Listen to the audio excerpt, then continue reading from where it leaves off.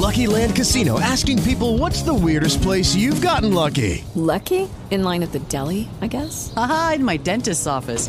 More than once, actually. Do I have to say? Yes, you do. In the car before my kids' PTA meeting. Really? Yes. Excuse me, what's the weirdest place you've gotten lucky? I never win and tell. Well, there you have it. You can get lucky anywhere, playing at LuckyLandSlots.com. Play for free right now. Are you feeling lucky? No purchase necessary. Void where prohibited by law. 18 plus. Terms and conditions apply. See website for details. At Transmedia Worldwide, these folks, absolutely phenomenal. It is a great Indiegogo campaign. Check out INDIEGOGO.com. Type in serialism. Serialism's mission is to bring back the feeling of the Saturday morning you experienced as a kid. Our cafe will focus on serving cereal for breakfast, lunch, and dinner. Not only will we be carrying popular brands, but limited edition, seasonal, and cereal favorites from all across the world. Get more information online at INDIEGOGO.com. Search Serialism. It's a custom cereal cafe, a place for everyone to relax and indulge in your favorite cereals.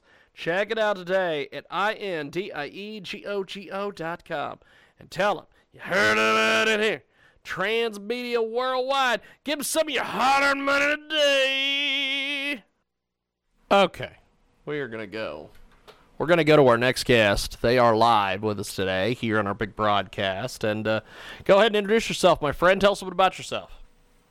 Mac Regan. I'm the author of the recently released what I call the 20 It's a voter support guide for the 20 November elections. Now, why did you decide to come up with this? Well, I've been studying this topic of citizenship since retiring from management consulting about 5 years ago. My first book was called Global Citizen Patriots, issued just before the 2016 election. And this one is of similar vein, but a lot shorter. I found that keeping it to 80 pages and highlights goes a lot further in this world than 300-page 300-page books. I wrote it because I believe that American citizens need some help. We need to think about the fact that partisan disagreement, which is dividing us most days, is really a fool's errand, and not voting, which a lot of people don't do. Both of those are sure formulas for failure politically, and the fact is that most Americans agree on many middle ground issues and have strong connections to our founders' values, our concept of democracy, and our capitalism, and the three of those work together. So focusing on that is a good starting place, and I think the basis for an informed pan-partisan voting. And the book is focused on issues, not candidates. So there's no mention of candidates in the book.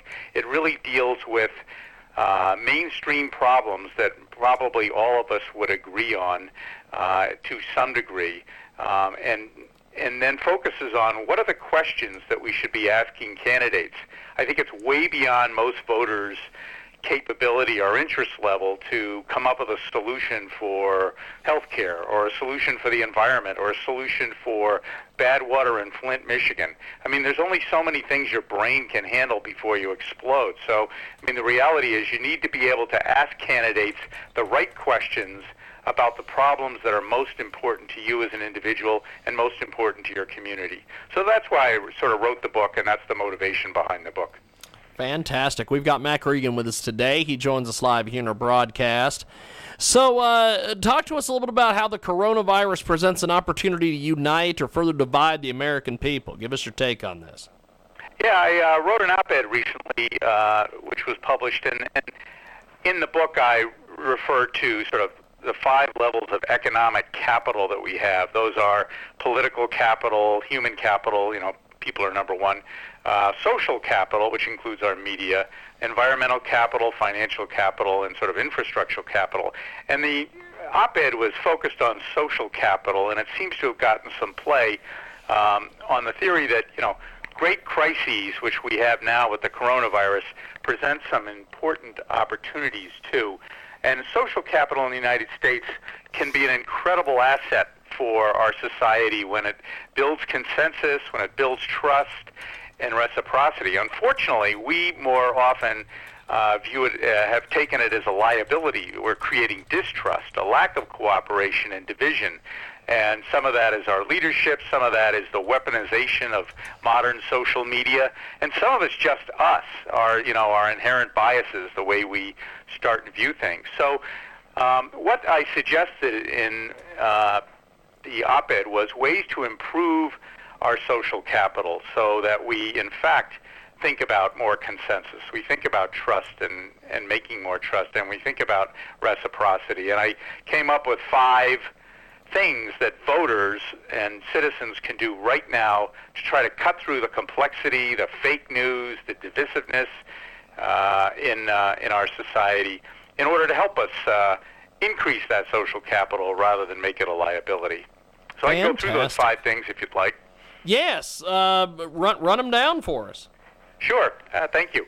The first one, and these are in no particular order, are when we think about how we think about things, we often characterize ourselves as liberals, conservatives, nationalists, Democrats, Republicans, Christians, agnostics. I mean, everybody's got a category. And I think it's time for us to recognize that no one group or ideology has all the right answers. In fact, all of these groups probably have some of the right answers. But until we sort of sit down and get beyond our labels and think more for ourselves about what those right answers and what those right questions are, we're not going to get anywhere. So if we lock ourselves up in Democratic lingo or Republican lingo, those tails represent really the most ideologically convicted people on the Democratic side and the Republican side actually don't represent the majority of Americans. Most Americans are moderate. They might be conservative on some issues, they might be liberal on some issues, but overall they're more moderate than the tails. But the tails are really motivated and they get out and vote. So first thing is to avoid characterization. The second thing I would say is let's all commit to truth, because if there's no truth, there's no trust. So that is difficult it's difficult to perceive truth, but you can verify rather than blindly trusting the sources you're using. And there are lots of well-regarded fact checkers. There are a range of media sources. So people should be trying more than one. And they should be particularly avoiding sources at the extremes. So in the book, I suggest a number of sort of more moderate for example, the New York Times is liberal. The Wall Street Journal is considered to be conservative. But they're both professional journalists. They both employ professional journalists. They both rely on facts. So you may like one more than the other. But if you read both of them, maybe you get a little bit of a balance. And that's what I'm suggesting. I think the truth often lies somewhere towards the middle rather than the poles. And the ability to hold yourself to truth allows you to hold others and politicians, most importantly, accountable by truth, by calling out misinformation, lies, those types of things. The third thing I recommended here is that we need to all recognize that information bias starts within. So we all suffer from confirmation bias based on our upbringing, our culture, our race, ethnicity, our religious beliefs, our levels of education, all the experiences that we've had in our lives. So that colors how we think about things. So self-awareness of existing confirmation biases is really important if you're going to recognize, evaluate, and balance varying opinions, if you're going to look at various policy options that the candidates might offer. And in November, I'm really focused on the senatorial elections as much as the presidential elections, because I believe a lot of the action in both the Senate and the House is really critical. Our inability to get things done that are helpful to the country is not good. So let's recognize that that information bias starts from within, and we're all guilty. The fourth thing is to support candidates who offer specific plans and structural changes to increase social capital's ability to help citizens find agreement. So we're looking for people who can help bring us together, can help create conversations rather than divide us. So this can include everything from different types of regulations and accountability of mainstream media and social media.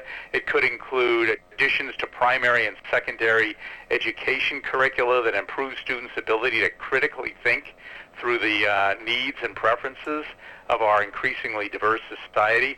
And how about programs to increase social integration in schools, communities, and workplaces? And regular community and national level publicly funded forums. There have been some university and publicly funded forums where a cross-section of a local population is brought together for a day of conversation and debate. And these are people who wouldn't normally get together.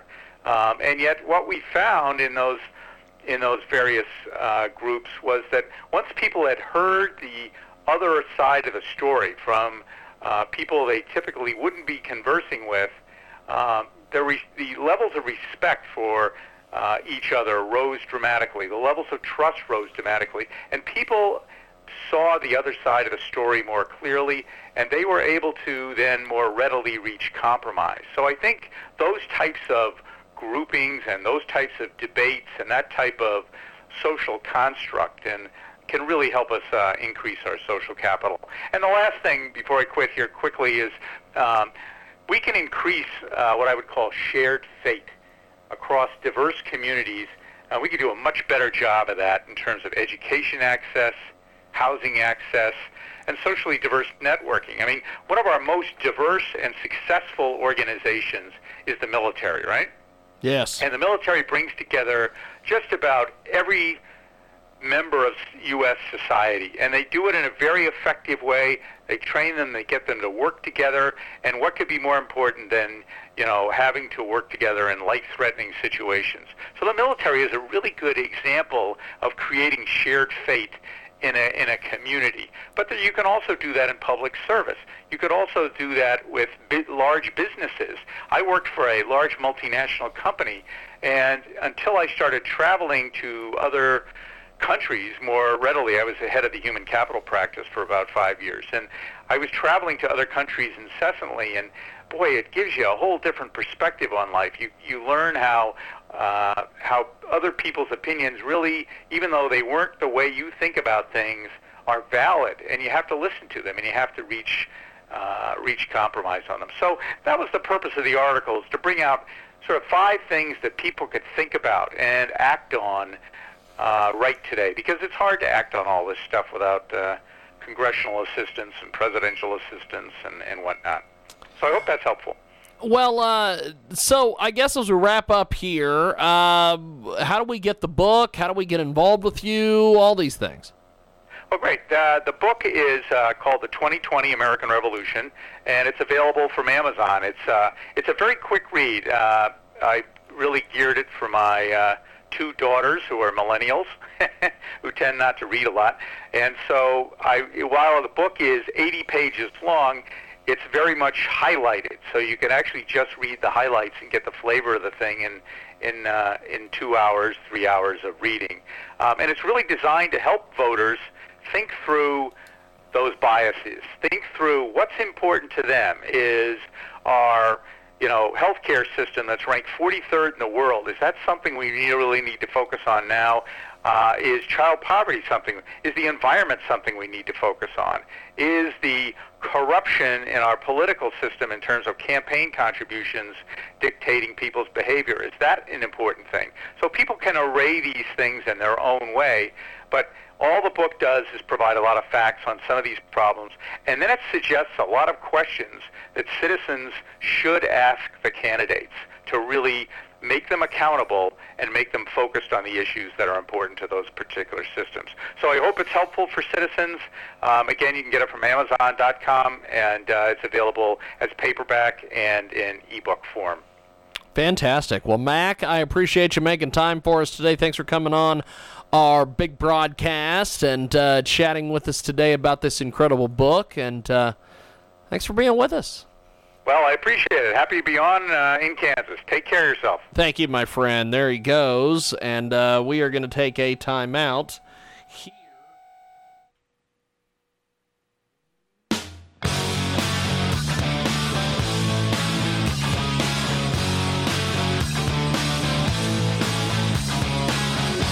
Hello, it is Ryan, and we could all use an extra bright spot in our day, couldn't we? Just to make up for things like sitting in traffic, doing the dishes, counting your steps, all the mundane stuff. That is why I'm such a big fan of Chumba Casino. Chumba Casino has all your favorite social casino-style games that you can play for free anytime, anywhere with daily bonuses. That should brighten your day a little.